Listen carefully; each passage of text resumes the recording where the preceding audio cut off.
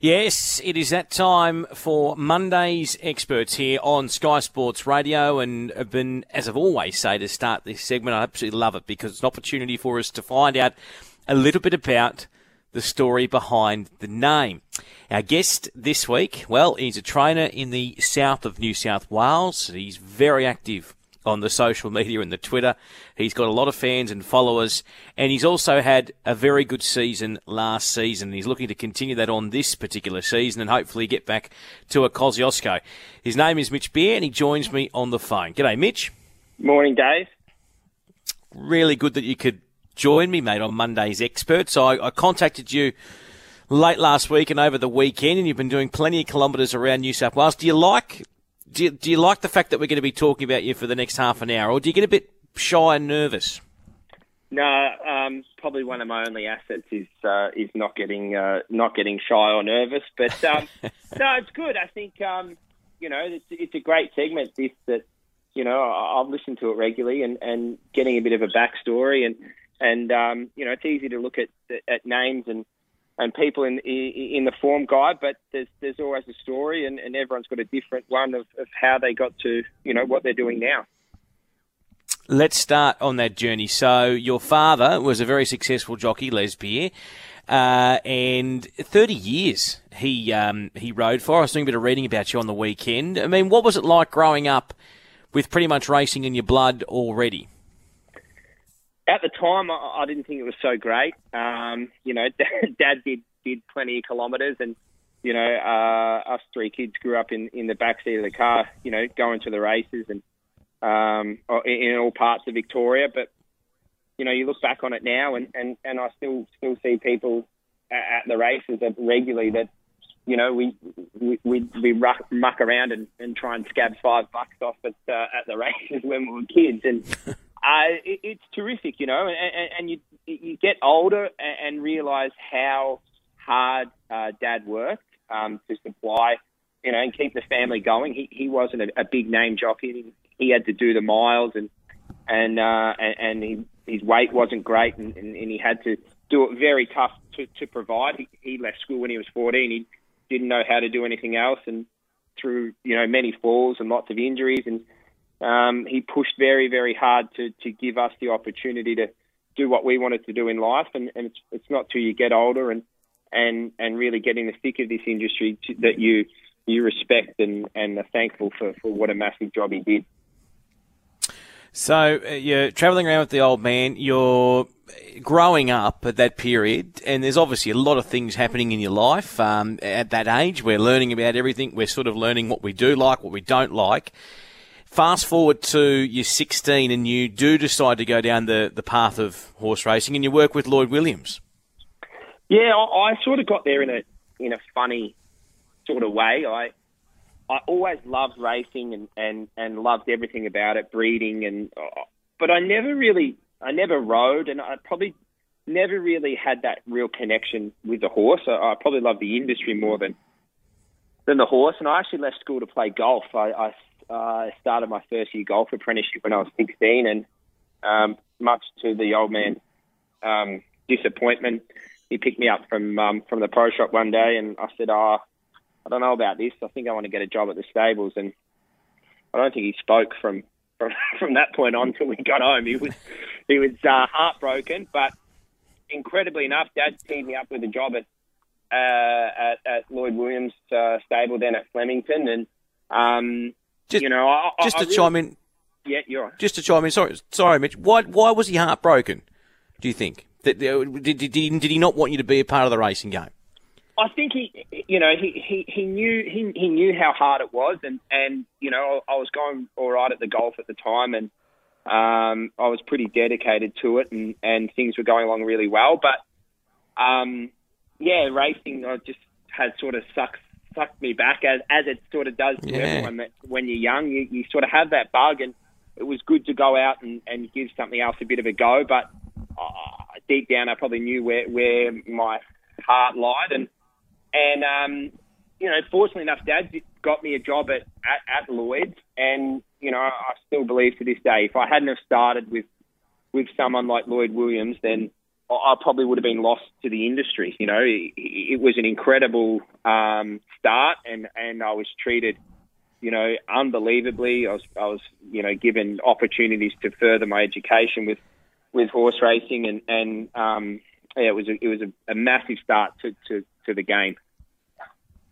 So you start with Lloyd, and you work your way up, obviously, and then you become stable foreman for Russell Cameron. Yeah, Lloyd decided to move his whole operation up to Maston Lodge, and being still a young kid at the time, that certainly didn't suit me. Melbourne was a place I love living, so Russell actually took over part of Lloyd's stable, and I became foreman for him. And again, it was probably a more of an act of fate than luck. Russell and I became incredibly close, and you know, he was almost like a sort of second dad working for Russell. He was very full on. You probably had dinner with him 3 or 4 nights a week and spent most of the days with him. But probably from that point, working with Russell really inspired me to be a trainer. All right, so we're with Russell. Then what about the move to Mornington? How did that all happen?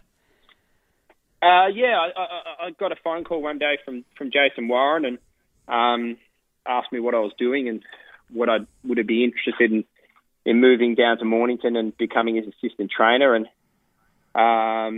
you know, I was looking for that next sort of step. Russell's son Scott was sort of always going to take over the reins there, so I needed to look at what I was going to do next, and went down and met with Jace, and was there, you know, a matter of weeks later. And I thought, you know, I don't know how I'd go living in Mornington.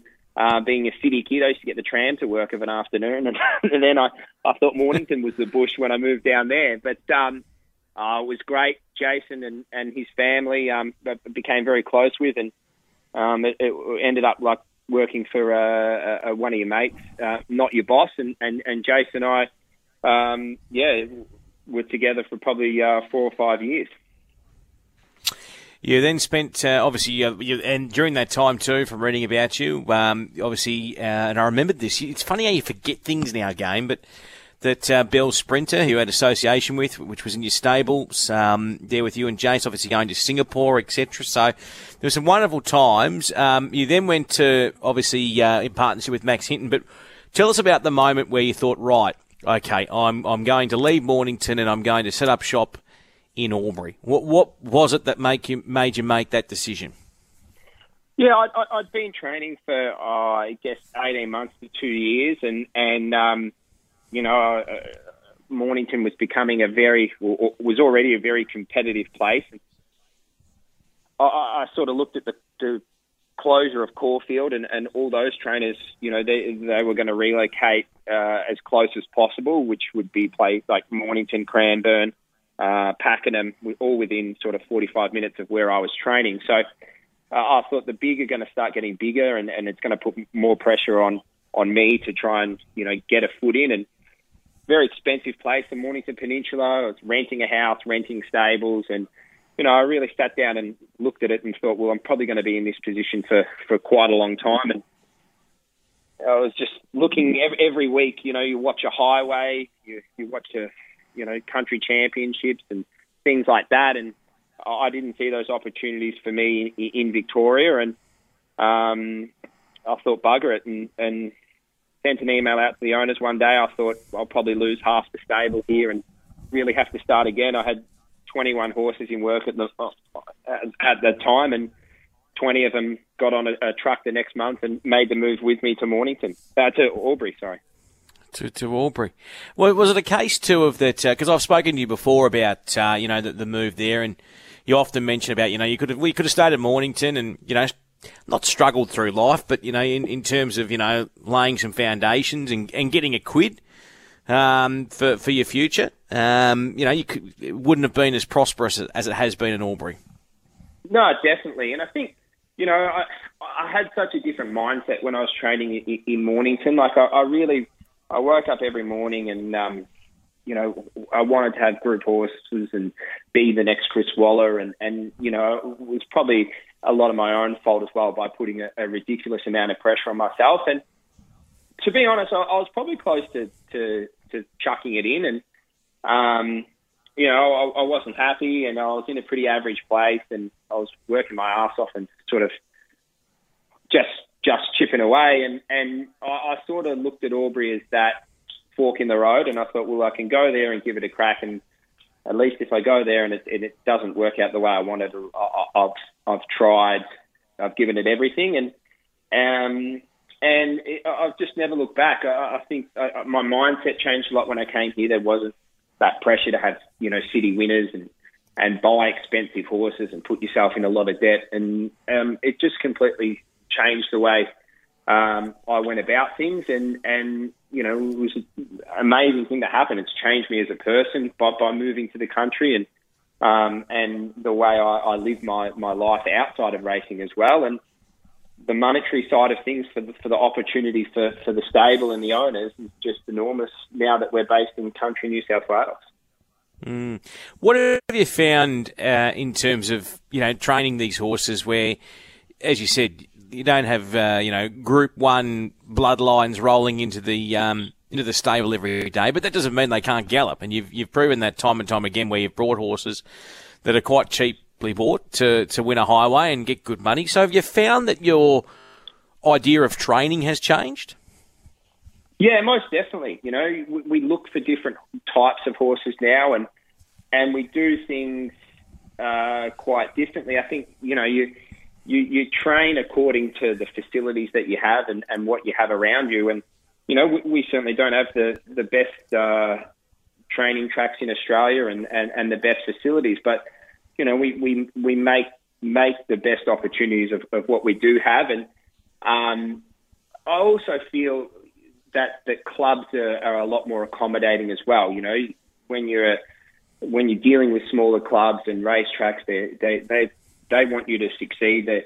They don't have to deal with the huge numbers as well. So all the little clubs around here, if you contact them to get on for a gallop, and they're more than obliging, and they want to see you succeed as a local, and that is a massive part as well. The Albury Racing Club and myself are as important to each other, and we work alongside each other to try and get the best results. So when you've got these smaller clubs getting around you and supporting you with access to grass gallops and different facilities, it's a massive plus. You often talk about, the fact that you jump online and you buy these horses via online sales, and you might have a few vinos and you're enjoying yourself. I mean, what are you looking for when you're buying one of these online purchases, or in fact, if you're at the sales and you're buying a horse? What are you the number one things? I think for where we are, horses that aren't too highly rated, we need to have good eggs. There's no point me buying a horse that's won 5 or 6 races and is rated enormous. If it's running midfield in Saturday races, there's no point me bringing it to Albury and then driving it back to Sydney or Melbourne every fortnight. We try and look for these horses that are owned by an ownership group that it doesn't fit their mould. And we're seeing that with a lot of the bigger stables, and the bigger owners are selling real quality, Yearling, China Horse Club, Newgate, Aquas. They're selling terrific horses with no issues, no problems. They just don't fit their criteria and their demographic of horses that they want. And, we see time after time, it's great for their business model as well for those horses to be sold and do well. So those lightly tried, 3-4-year-old maideners, or those horses that have just won one race. A horse like Power Me Up is a great example. He was a $250,000 yearling. He had a couple of starts for Yearling and didn't fit their mould. We purchased him online for $20,000, and in 12 months he's gone from maiden to Country Cup and won 5 races in one season. Yeah, it's extraordinary, isn't it? When you look at these options available, and you're finding that you're getting, obviously you've got clients all over the country, but are you finding too that you're getting, people from the local community involved as well? Most definitely. I think there's a lot of people out there that love to chase that golden slipper, derby, Cox Plate dream, and we should all do it. We all love to live. Racing is a dream, but there's a lot of people out there that would much prefer to buy a 20 or 30 grand share, of a tried horse and get out there, try and win some races, try and have some fun, and they can allocate their couple of $100 a month away, and that's their enjoyment. And I think our demographic of owners are, mums and dads and football clubs and netball clubs and a lot of local people that are enjoying, seeing their racing and instead of us having to go and buy a $300,000 or $400,000 yearling and try and win a black type race with it, we can go and buy a $20,000 to $40,000 tried horse and try and win a highway with it. They're our group races, they're our grand finals, and it's a hell of a lot of fun to go along that journey as well. Yeah, it's exciting. We've spoken before about horses that get you up of a morning to go and do the job you got to do, and you've got a good team, and that team's winning. But one in particular, obviously Sunrise Ruby, very exciting 3-year-old, isn't she?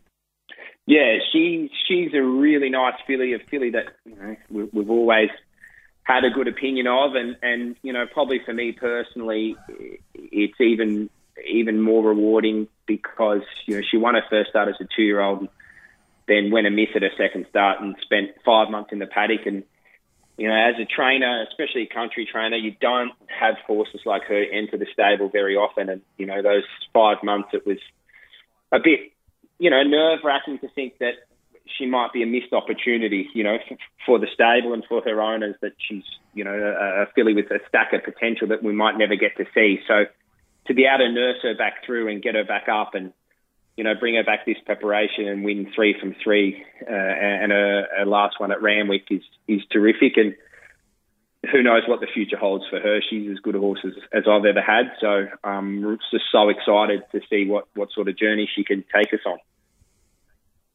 When you say she's the most exciting horse you've ever had, what's it about her that makes her exciting, mate? Just the ease of what she does things. She just, everything that she does it with such ease. And I just, the sky, it's sky high with her. I mean, to win 4 from 5 and her only one, she did go amiss. Her track work is just, you never have to ask her for an effort. She's always got another gear.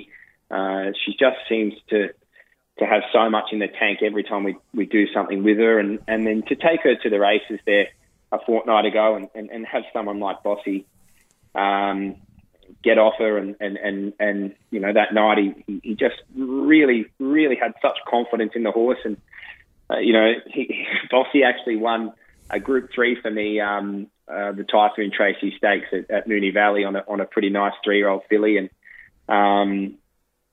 it just was amazing for him to do it all again and, give her a really good rap. And when someone like her's as equally as excited as what you are, it makes you bounce out of bed of a morning.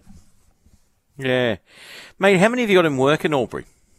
So we've got 45 in work at the moment. We've broke in nearly 20 yearlings this year, so it's very exciting. The tried horses is a big part of our business, but to have a huge amount of young stock coming through the ranks is equally as exciting, and also to be training for some of the people that we are training for now. The people that have supported us from day one, but we've just had some horses come down for tricolours, and Henry Field from Newgate's and Matthew Sandbon been lovely enough to send us a filly, and you just see the wheels sort of start to turn with the types of horses that we're getting in here and the opportunities that we're getting from some of Australia's best breeders and syndicators. Clanbrook Syndications have sent us horses from day one. So, I think a lot of people thought I was pretty mad when I moved from Mornington to Albury and about the type of clients and horses that we're going to attract here. But I just think it's great, not only for me, but for any young person out there that's thinking about going to the bush or kicking off in the bush. It's not always about it. Everything used to be so focused around, that urge to get to town and the mentality of training in the city, and that mold is changing, and you can train from the country and run a successful business and train the types of horses that you want to train. And I think by me doing it and being satisfied, I hope that there's some kids out there that are, working in stables in the city and are thinking about going out to the bush and having a go. And, I bloody hope that they do. That's very well said and very, very key to where I'm going to go. I mean, you're a young bloke in the game. If you were running the show, what would you change? I think it's hard to change much in country New South Wales at the moment. I mean, prize money's great. I think certainly down here, our training hours are absolutely terrific. I think staffing is the biggest issue that the whole industry faces over the next few years.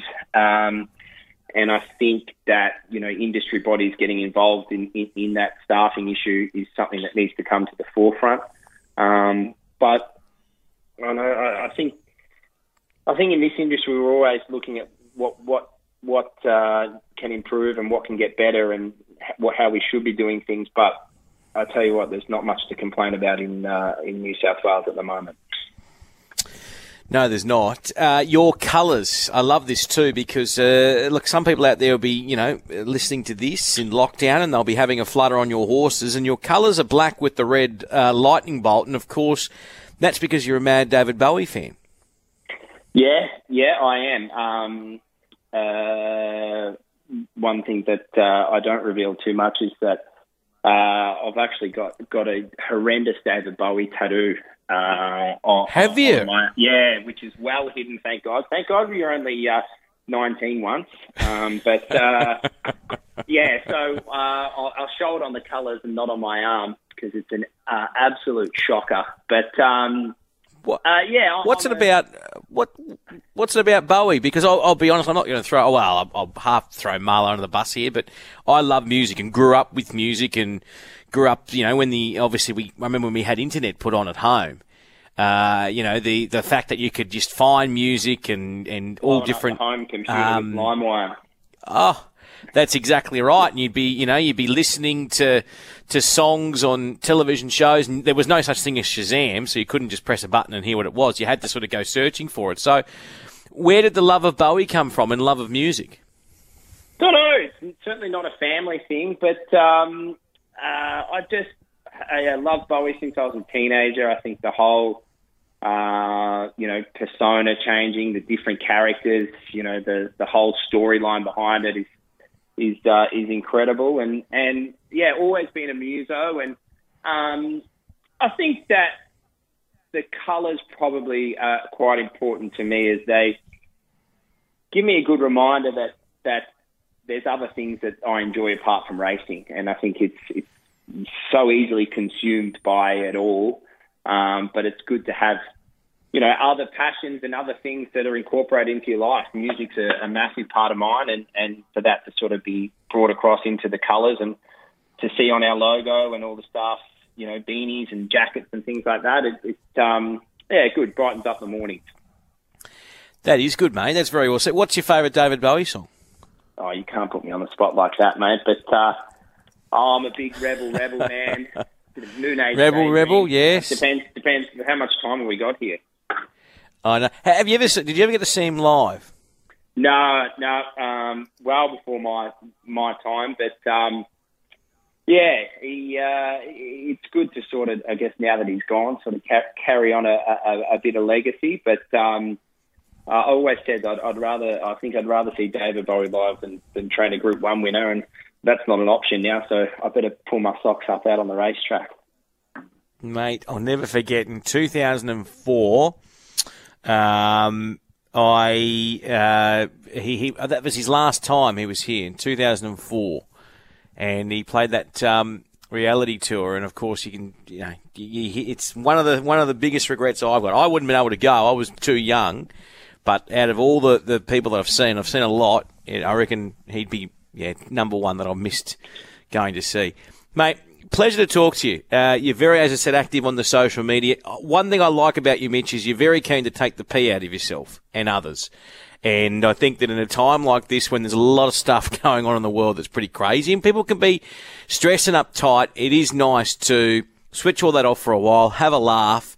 And I think you hit the nail on the head beautifully with what you said before about the colours, that, yes, racing is life for you, but you do have other things away from it that certainly make you smile. And, mate, thanks for coming on and sharing some of your story, and good luck this season down there in the south, mate, and hopefully it's another good one for you. Thanks, Dave. Appreciate it.